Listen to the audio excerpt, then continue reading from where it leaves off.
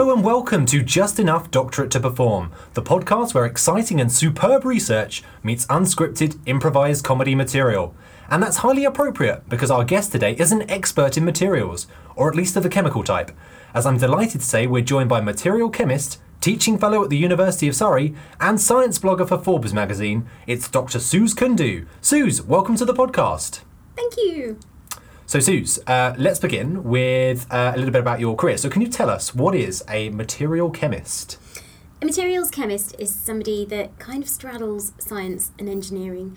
So we do all the poking and prodding of all the stuff, and we find awesome properties of a material or a compound, a substance, anything, and find awesome applications for the fun properties that we find. Awesome. Now, it did say on your Forbes science profile that you're a lover of stuff, and you just alluded to stuff. So I wondered, in the broader, grander scheme of things, what do you consider the right stuff, and what equally is the wrong stuff? I think all materials are brilliant. Every material has inherently awesome properties that help it serve the purpose that it's been chosen to serve. So this chair is made of metal and plastic. Suze is sitting on a chair for our podcast listeners. Yes, great for radio. So the plastic is relatively cool on quite a warm day. It can be moulded. It's reasonably sturdy to hold my cake-loving bottom. And equally, you know, the steel is also very sturdy and it helps to even out the weight of said cake. And so all of these things, while they may feel quite mundane to most people, are actually awesome because everything is made of stuff that has perfect properties for it. Now, when you say right stuff and wrong stuff, I think with science and engineering, everything that's used for good could always be used for evil, but, you know, hopefully we'll keep that to the confines of comic books and not real life as much as we can.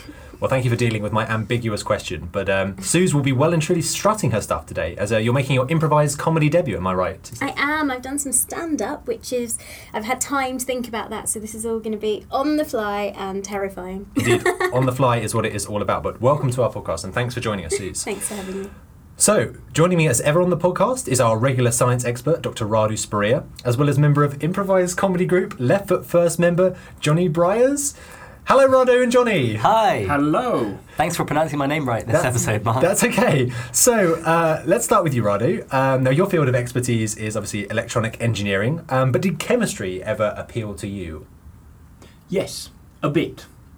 And then not that much, because it was taken over by electronic engineering. But yes, chemistry actually is absolutely vital for all of the devices that we're making these days in electronics of all descriptions. Perhaps we'll talk about it a bit later. Okay. Now, Suze talked about materials, and behind all materials are compounds and elements. So, do you have a favourite element, and why? These days it has to be carbon, because it's getting all the good press. Ask me on a different day. So, basically your choice revolves around the PR worthiness of the element. And citations. Okay. A real academic right there. Well, thank you, Radu, and welcome.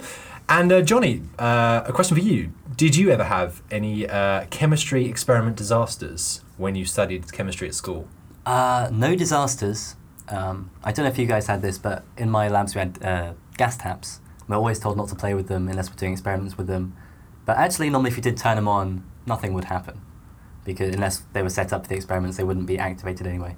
So one time my friend grabbed my pencil case and put it over the gas tap and turned it on thinking nothing would happen, but some sputtering liquid came out of it and soaked my pencil case. He was very apologetic, but that's the closest I've had to a chemistry accident. Did you get a new pencil case? No, actually, I just gave it a rinse. Oh, fair enough. I'm sure that's perfectly safe. Well, welcome, Johnny. Well, are you not going to ask me what my favourite element is? Well, now you've asked the question, I feel obliged to do that. So what is your favourite element? The element of surprise. A real improviser. Mm-hmm. Unfortunately, that isn't in the periodic table, but we'll let you off on this occasion. Fantastic. Well, let's move on to our first science section. Now, they do say good things come to those who wait, which is ironic as we race red-faced and merrily into the first science section of our show and ask the question, how do you pour a perfect pint of Guinness? Now, Suze, this was the subject of one of your recent Forbes magazine blogs, and I understand that much like an excited child at bath time, it's all about the bubbles. It is indeed all about the bubbles. It's about the size of the bubbles, and it's about what those bubbles are made of. Fantastic. So I guess the reason we're discussing this is that actually, although having a beer at the pub might seem like a simple pleasure, getting it exactly right every time is actually a form of process engineering. And that takes place every time someone pours a pint of Guinness.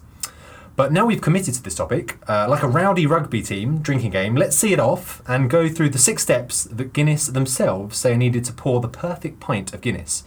Other drinks are, of course, available. But Suze, let's walk through the 6 steps. Radu and Johnny, feel free to jump in with any science or indeed any stories you might have from drinking too much Guinness. But step 1, the branded glass. The branded glass is really important because it has a couple of features that enable you to pour the perfect pint. Now, this is obviously if you are a bartender, or if, like me, you were lucky enough to pop into the Guinness storehouse in Dublin and have a go yourself in the home of Guinness. So the reason that the glass is important is that it tapers from the top to the bottom, so it's narrower at the base than it is at the top.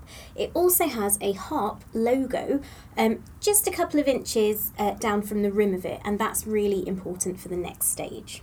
So it isn't just marketing, there's actually features of the glass which are very important to the overall taste of the said poured pint of Guinness. Yes, so the taste and the look of it, the aesthetics that you get from it, from this perfect sort of monochrome pint of stuff that you're going to drink, only really comes from a tapered glass. If you did the same in a straight glass or an inverted tulip glass, where the top is narrower than the base, you don't get the same effects. I see.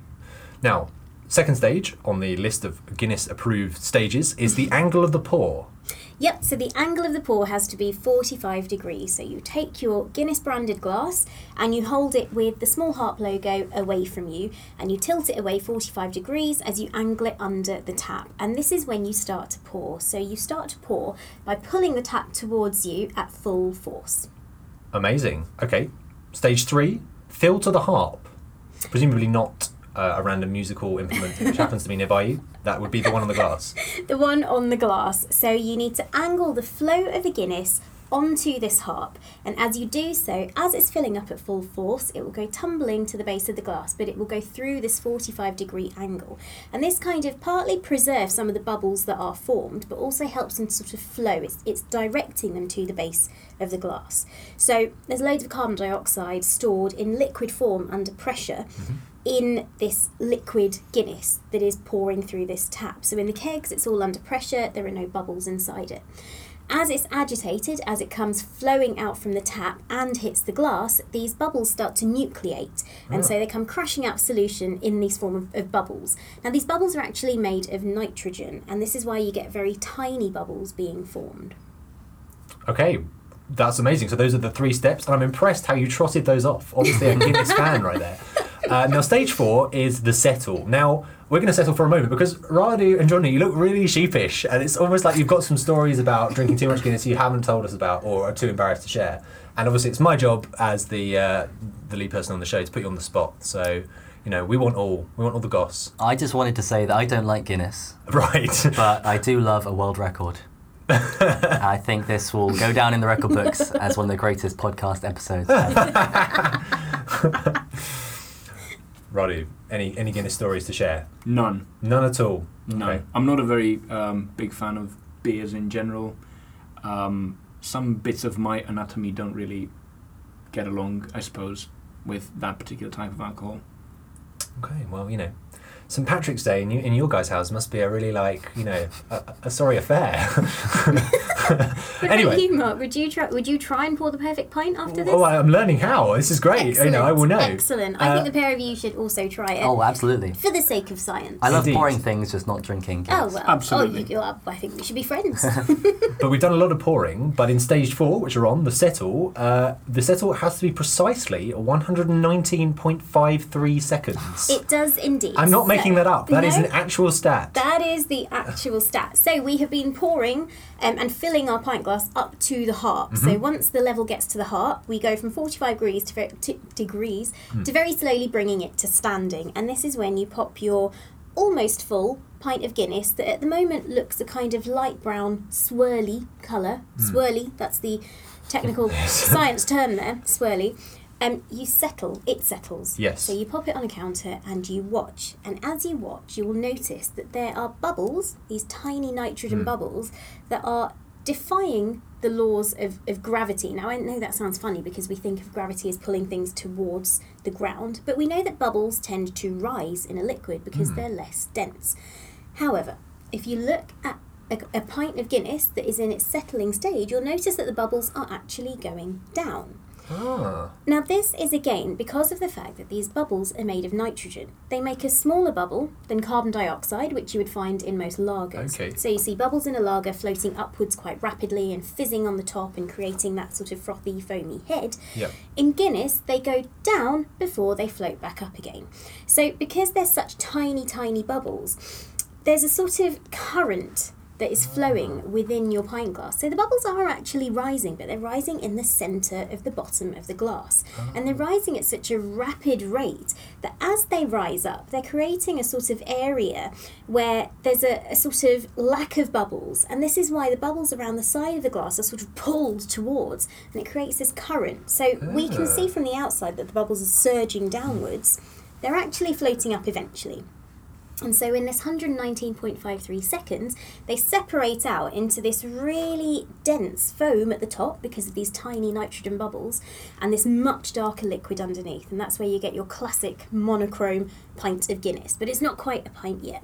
Ah, so the famous Guinness advert with the horses running across what is the pint effectively is actually not too far from the truth because there is a current of Guinness in that advert. There Amazing. is indeed. It's a really sort of beautiful, turbulent flow, but it's absolutely gorgeous to watch. I do actually have a story about Guinness at this point, which I'll trot out, which is the first time I bought a pint of Guinness. I didn't know about the settle stage, so I, in my naivety, had a go at the barman for not pouring my pint quickly enough and was subsequently berated for not being patient enough. And now I know that I was wrong and that barman had a point. And I'll just have to get over it and accept that I was wrong all those years ago.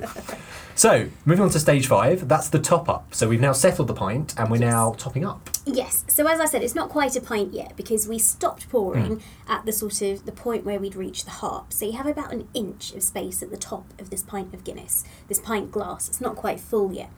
Now, since we've taken the 119.53 seconds to create this beautiful dense head at the top of it, you don't really want to be breaking those bubbles down. And so to top it up, what a barman needs to do is holding the glass vertically, place it under the tap and push the tap away. Now you get a much reduced force of flow, which doesn't disrupt the bubbles, but it tops the pint up enough so that the Guinness should sit just proud of the top of the pint glass. And it should do so because this foam in the head is so dense, so frothy.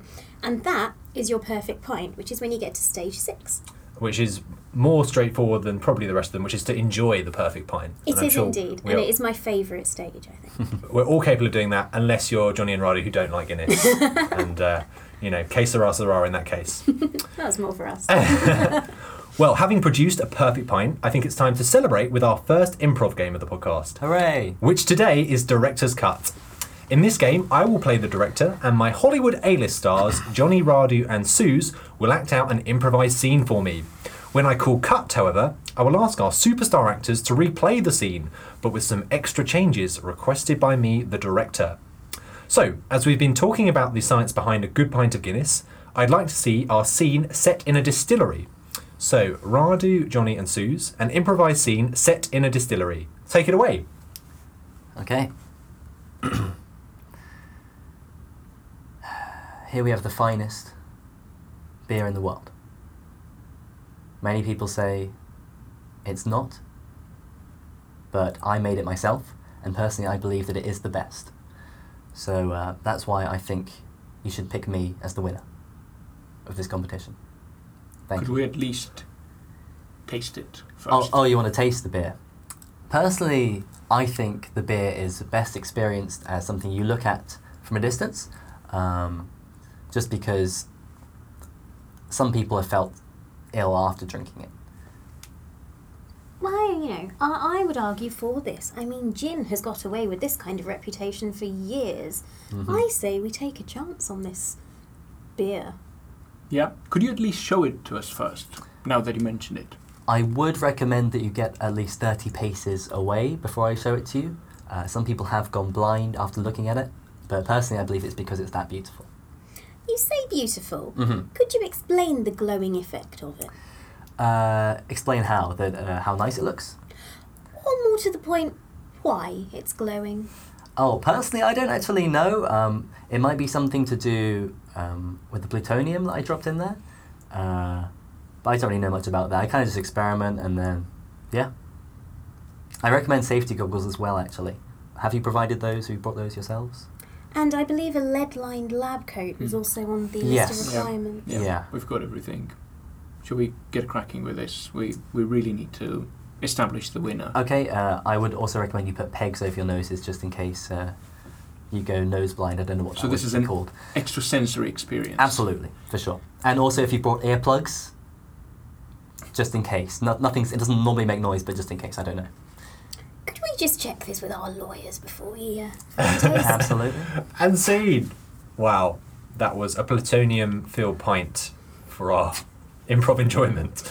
Okay, well, I've called cut because I'm the director and that's my job. But it's also my job to incorporate new features into the scene. So I would like to see the scene replayed. But Johnny, I would like to see your character have more of a resemblance to Michael Caine. Okay. So That's same fine scene. by me. I can actually do a good. Well, I'm pleased about that. It's been requested. Michael Caine. So action, take it away, guys. Well, hello. My name is Michael Caine, and here at the distillery, we have the most amazing drink in the world. I think you'll agree, and I think you should crown me the winner. Now, before we start tasting, is this you triple parked outside with your minis? Because we do have a problem. We are expecting others. It is, I'm afraid. Yeah, sorry about that, but it's my place, so yeah, sorry, you have to deal with it. Right, well, we'll just have to tell crew. Yeah, it's fine. Have you brought anything in particular in the minis, or is it just for show? There's gold in some of them. Was I in that movie? Yes, I was. That's the same movie, correct? Never mind. What else have I been in? You only forgot to blow the bloody doors off. Oh, thank you. That's my assistant there, Jeremy. He's doing some other experiments around the corner.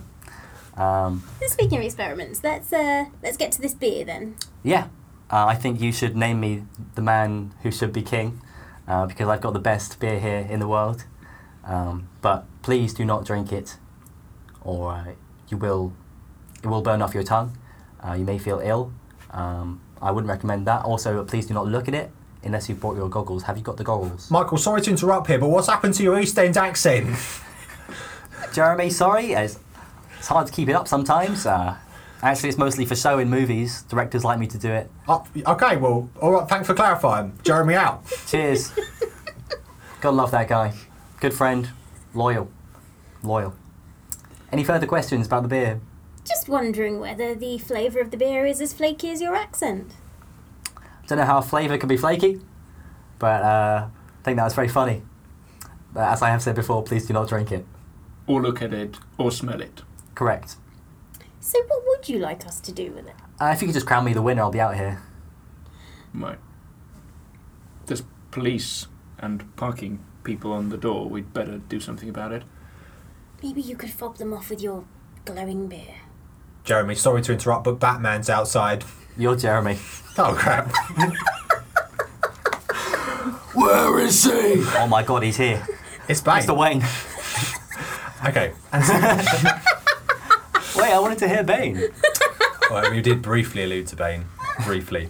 Well, that was fantastic. And as the director, Batman. I was pleased. I was pleased with the additions, but I do feel there is scope for this to be improved. So I would like to see the scene replayed again. I'd like to keep Michael Caine, but I'd like to see more of an Irish romance story blossoming between Radu and Suze's characters. So that's what we're aiming for. An Irish romance. An Irish. Well, we're in Guinness. We're talking about Guinness. Oh, yeah. We're in a distillery. Presumably you're going to adopt Irish accents. To be sure. Oh, there we go. Look at that. I can't wait to hear Radu's. I'm in trouble here. But I would like to see that. So, action. Take it away. Hello everyone, it's me, Michael Caine again. Top of the morning to you. Hello. Hey, Nice to see you guys. So here's the best beer in the world. I think you should name me the winner of your competition. What do you think? For why would you say that? Well, it's the best beer in the world. Show me. Prove it. Well, actually, I don't think you should look at it. You might go blind. Ah, I'll drink anything. Give me a beer. Are you sure about this? Oh, to be sure. Give me the beer. It might kill you. I'm just saying. Radu? I'm just looking through the dictionary at what people normally say here, but you can't really drink it, you can't look at it. What can you do with it? Oh, he's a softie. He's from Cork. Give me the beer. All right, if you must. Try a sip of it, but I should warn you, not many have survived this. It's Jeremy, isn't that the love potion, Michael? Oh no, not again. You give them the love potion. Oh dear God. Oh, begorry, you're a love. Oh. What do we do now? Well, there's a mini parked outside. You want to run away? And scene. That was fantastic. And I've got to say, what a brilliant accent that was by Suze. That was unexpected. I'm sorry, I veered slightly from Liam Neeson to Nadine Coyle. Well, it was all encompassing. Well, apologies, Ireland, North and South. It's okay. Between us, we've done all right. We've covered all bases there. So, brilliant. I think we're going to play this once more. Oh, really? Because it's going so well. And we're going to keep Michael Caine, we're going to keep the Irish romance. Sure. But Radu, your character is going to have a phobia of machinery, which is unfortunate as you work in a distillery. So that's the parameters. Let's take it away. Action. Hello everybody, once again it's me, Michael Caine. I think I have the best beer in the world. I think you should try some. Most people will not survive drinking it, but you seem so Irish that I think you should try it. Oh, I mean, you know, we do like a drink. Okay, well here you go. Now, Ren, you're just where are you going? Where are you going? Come back. I'm gonna stay away from that big vat right here because that's trouble. No, it's fine. It's fine. Think of it as a large thermos. Yeah, come on, come closer. You'll be fine. Jeremy, sorry, Michael, it's Jeremy. Hi, Jeremy. I've got that problem where I confused myself again. We've got that 4 times size of VAT that you requested. Shall I just give it to Radu then? Oh yeah, Radu will take it. Yeah, Radu will take care of it then. No way, guys! Come on, seriously. You know I have a problem with this. Oh, Radu, grab the vat. Go on, Radu. Why would anyone say that to anyone else? I've got to sign for this delivery, Michael. Is it Radu who's going to sign for it or not? Yeah, go on, Radu, sign for it. Do me a favour. There's no way. I mean, you know, this is my thing that I don't do. This and Radu, if levers. you're terrified, have the beer. That'll sort you out. Yes, let's have a go. Oh wait, that was the love potion. Oh my God, he's falling in love with the machinery. That's some nice cogs right there. And scene. Wow. Well, that was Director's Cut. Thank you very much to my Hollywood A-list actors. Please watch out, anyone who is thinking about Hollywood, because we've got 3 superstars right here. Right, so let's move on to the second science section of the show, where we're looking at another subject in your blog, Suze, which is nature-inspired engineering. So, Suze, can you give us a quick introduction to this topic and why it appeals to you as a scientist? So lots of the engineering that's going on at the moment is inspired by nature. Now, you may not really think it because we think of things in nature as being kind of old hat. It's all been around for millions of years, but actually we are looking to nature to solve a lot of our problems. So one of the examples is the area of research that I work in, which is artificial photosynthesis. So I'm effectively looking at plants as inspiration because plants have been able to capture solar energy and create a fuel for millions of years. So they capture sunlight energy and they make glucose, and they use that to fuel themselves for respiration, to grow, to make other compounds. Because obviously plants can't eat unless they're in rocky horror. So that's sort of one example. Now, I'm not trying to make glucose, but I'm actually using an area of that to kind of copy the mechanism through which we can use a material that can capture sunlight energy and use that to split water to make hydrogen and oxygen and store the hydrogen for use as a fuel. But that's not the only way that we're using nature as inspiration for lots of engineering. I have non-Newtonian ballet shoes, which can be sort of loosely inspired by things like quicksand, which is a material that is non-Newtonian, so it's something that kind of disobeys the normal rules of physics and mechanics. It kind of misbehaves. It changes thickness depending on the pressure that's being applied to it, or the amount of pressure over time that's being applied to it. And there's also things like geckos, for example, are amazing creatures that can defy gravity. They don't just walk up a wall, but they can hang off a ceiling. But they don't use any kind of glue. They don't leave a sticky residue behind. They actually use a sort of tiny but mighty force, which is a tiny static force from these tiny hairs that are on their feet. And so when these are in contact with a ceiling or a wall, there's a really tiny attraction. Now, one of these little forces isn't going to be enough to hold a gecko on a ceiling, but there's a whole army of thousands and thousands of these tiny hairs. And so they act together to create such an adhesive force that actually a gecko could weigh sort of 9 times the amount of an average gecko, and it would still be able to grip onto that ceiling. And so scientists have commercialised these sort of tiny hairs, and they've engineered sticky tape that can sort of stick in wet and dry conditions just by using the same kind of mechanics behind it. Amazing. Really amazing stuff. I guess to fully appreciate the topic, we should perhaps introduce gently the concept of nanostructures and nanotexturing. And this is an area of science which is particularly prevalent in electronic engineering, Radu, which is obviously your field, and is also applied to things like microchips and microsensors, am I right? Yeah. I mean, it depends what you call it and where it gets applied, but I'll give you a couple of examples. Just to start with, perhaps the idea of things being made the way nature makes them, right? So this bio-inspired, nature-inspired things. As Sue said, it's a lot more prevalent than you'd think. In electronics these days, the philosophy is that we'd be making stuff from the ground up. So far we've been effectively drilling and taking things out to make our electronics. These days we're looking at making things from the bottom up, molecules, composing different structures, and so on. So that's one of the aspects. When you're talking about nanotechnology and nanotexturing, I'll give you another one which is very close to what Sue said. Solar cells again. Normally the solar cell would have a piece of glass onto which it sits, and light has to pass through that glass to reach the active materials to generate the electricity. But as we know, if you look into any shop window, you're going to get some sort of reflection. So some of the light hitting the solar cell is getting reflected, so you can't really use it. By using nanostructures on the glass, or inside the glass, or somewhere in the structure, you can change the absorption of the whole structure and capture more of the light in and be more efficient that way. And again, we're talking about structures that are thousands of times smaller than any visible structure or roughness. Well, a very nice example of this in the natural world, which you allude to in your blog, Suze, is moth eyes, which are patterned at the nano level to have a structure that allows light to be funneled into the moth's eye in very dark and low light conditions. And I believe that's inspired some research at the University of Surrey around sort of graphene.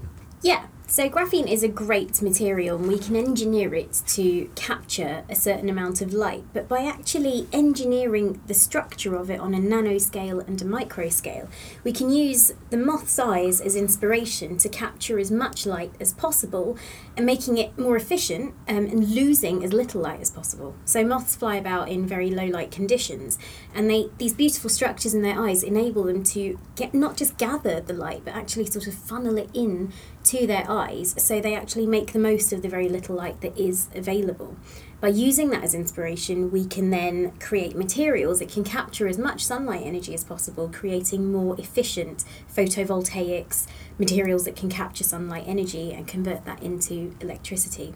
Moths and butterflies generally are a huge source of inspiration for a range of what we call sort of these micro and nano structures. So there's a great area of research called structural coloration, which is how you can engineer a material, again on this nanoscale and microscale, change the shape and structure of these materials and the size of them on that tiny scale to reflect certain amounts of light and certain wavelengths of light. So an example is a blue butterfly, which isn't actually coloured blue with a pigment. It looks blue because of the micro and nanostructure on the wings that reflect this intense blue light but actually absorbs the rest of it. Amazing.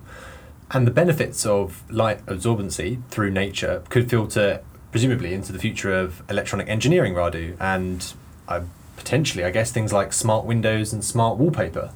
There's a lot of talk about capturing every bit of stray light. So when we're in this room, it's not that well lit, but let's face it, a lot of the light that's hitting the walls is just being lost.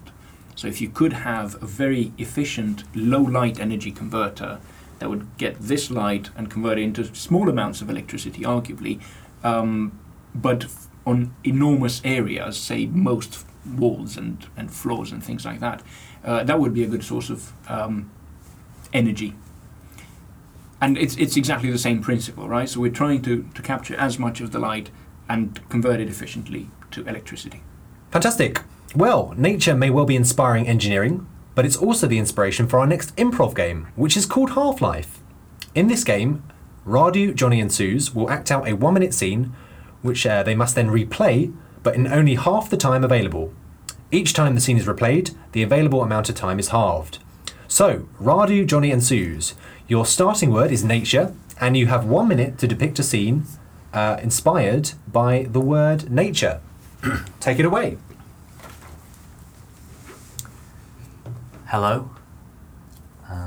My name is Nature. My parents were hippies. And I've been bullied my entire life. People think I have a funny name. Okay, cut. Now, Nature, lovely to meet you. The problem is, when we briefed David Attenborough here on this show, this wasn't really what we were hoping for. David, where would you like to go with this? This is highly unnatural. So my name is Nature? Yes, or at least a bit strange. Okay, David, I'm going to have to stop you there now. BBC policy says that we don't bully, we don't harass. Obviously, Nature here has already said that that's something he's been subjected to. Yeah. Where can we take this, We chaps? can observe So we are going to be observing nature. nature. Nature, are you okay with this? Yeah, I think so. Okay then, off you go on your daily business. David's just going to commentate your life. Okay, that sounds great. And still, amazing. That was incredible. Well, I really enjoyed that, and I'm looking forward even more to seeing that scene replayed in just 30 seconds. So, guys, same scene again, but in 30 seconds, starting now. Hello, my name is Nature. My parents were hippies. I've been bullied my entire life. Yeah, that's great, Nature. Right, David, what can you do with this? Well, this is highly irregular. I think we should be observing nature rather than meddling with his problems. Nature, are you okay if we just watch and commentate on your life? So I just go around the shops and things and get commentary. And scene! That was 30 seconds. Very good. Okay, well, same thing again, but this time you have just 15 seconds to repeat that scene in a more limited time frame. So let's see it again in 15 seconds, starting now. Hello, my name is Nature. Everyone hates me. Yeah, Nature, life's tough. Stupid David, name. what can we do with this? Probably observe from a safe distance. Nature, I mean, we're just going to follow and watch. You okay with that? I guess so. So is this for a TV show or? Did he Is it not Stop. have a contract? Okay, now it's getting really hard because we're down to just 7.5 seconds. Okay, so guys, when you're ready, 3, 2, 1, go. Hi, my name's Nature Rainforest. and That's people great. Don't like, David, can you people don't quickly like tell us Well, what we're going to do with this? Probably observe. Stop. Right on the money. Okay, now we're into really dangerous territory. We're at 3.25 seconds. Given the nature Right. of Half-Life, this is really tough for David Attenborough. All right, so just over 3 seconds, guys, and go. Hi, I'm Nature. Nice David, to watch Observe. him. Okay. Stop. Amazing. Well, I feel it would be rude not to go down to 1.25. That would be rude. We're at just over 1 now. We're just over 1 seconds, and go. Nature. Stop. Watch it! There we go. Impressive. That was Half-Life, performed for you by Radu, Suze, and Johnny. Thank you very much. You're welcome, Mark. Well, we've now drunk and engineered our way to our final section of the show, which today is the improvised builder game. Now, in this game, Johnny is a builder and has been joined on his lunch break by fellow builder Suze. The challenge for Suze is to drop 5 complex-sounding science terms from her research into the builder-based conversation. And to make things a little trickier for Suze, she has to offer the 5 words as though they were a wise philosophical proverb in a sentence beginning, "It's like they say about." So, before we start the game, let's quickly look at the 5 complex sounding science terms that Suze has chosen. So, Suze, the first term you've chosen is metamaterial. Pray tell us about metamaterial briefly. Okay, so metamaterials are materials that do not exist in nature, who we met earlier. Metamaterials are highly engineered materials that again have generally been engineered on the micro and nano scale, structurally appropriately, so that they can fit certain properties and certain purposes. So they will do crazy things, like they're able to make things invisible by bending certain wavelengths of visible light around them, and things like that. Very cool. They're sort of highly adaptable materials. Okay, and the second term we've got is aerogel. An aerogel is a material that's 98 to 99% air by volume. It's like a solid jelly where you replace the water component with air. So there's loads of tiny air pockets in this thing. So it's really light, but incredibly low in density. Fantastic. Next on the list is Q-carbon. Q-carbon is a really fun new allotrope of carbon. So it's tougher than diamond. Ooh. And it has some of the bonding that diamond has and some of the bonding that carbon has, so, of graphite. So all these things are made of carbon, but it's the arrangement of the carbon atoms that gives them these different properties. And Q-carbon has basically ramped up the strength by being a mishmash of the two. Brilliant stuff. 2 to go. Triboluminescence. Triboluminescence is a material that releases light when you break chemical bonds in it. So you can get great effects if you, sounds odd but bear with me, take some polo mints or some sugar or a sticky envelope into a very dark place like a toilet with no windows or in the dark, and very quickly unpeel the envelope, or some sellotape would work as well. Very quickly strip away some of the sellotape and you will see light where these chemical bonds are actually breaking. Same if you break a polo in the dark, which obviously everybody's done, or if you smash some sugar as well, you get the same effect. It's light coming off something when you break its chemical bonds physically. Wow. That is very, very cool. I will be trying the polo experiment later. And final on the list is piezoluminescence. Yeah, so piezoluminescence is a sort of similar method of creating light from nothing, but it's actually when you deform a material. So you're not breaking the bonds as such, but you are manipulating material, and as you do so, it releases light. Well, that is great. We've got our 5 terms there, which we've been introduced to. So I'm going to pass those to Suze, who's got them for the purposes of the game. So, every time Suze says one of these, I will make a sound effect to indicate a successful introduction of the term. An unsuccessful introduction of the term will be marked by this noise, and a successful introduction will be ding. High budget sound effects here on Just Enough Doctorate to Perform. In which case, Suze, we will begin, I think. So, the builder game, please, take it away. All right, Suze, how's the building going today? All right, Johnny, you got a tough job on at the moment. Oh, yeah. Drilling all day. Oh, you got to work around all that tricky stuff. Well, you know what they say, it's like metamaterials. Mm-hmm. Well, you not heard that? What's the next bit? Well, basically, you've got to work with what you got. You've got to adapt. Got to Ding. be adaptable. That's interesting. That's good stuff. I hear you're working with Dave. I mean, he's not all there, is he? He's not a smart guy, Dave. No, it's like they say, he's a bit like aerogel, isn't he? Oh, just like aerogel, yeah. Yeah. How so? Well, he's not very dense. I mean, he's no substance. That's true. No substance. They call him Not Dense Dave, actually. Not dense Dave. Sorry, less laughing on the building site. It's a Sorry. serious place of work. I always forget that. My name's Jeremy. I'm a callback. Oh, hi, Jeremy.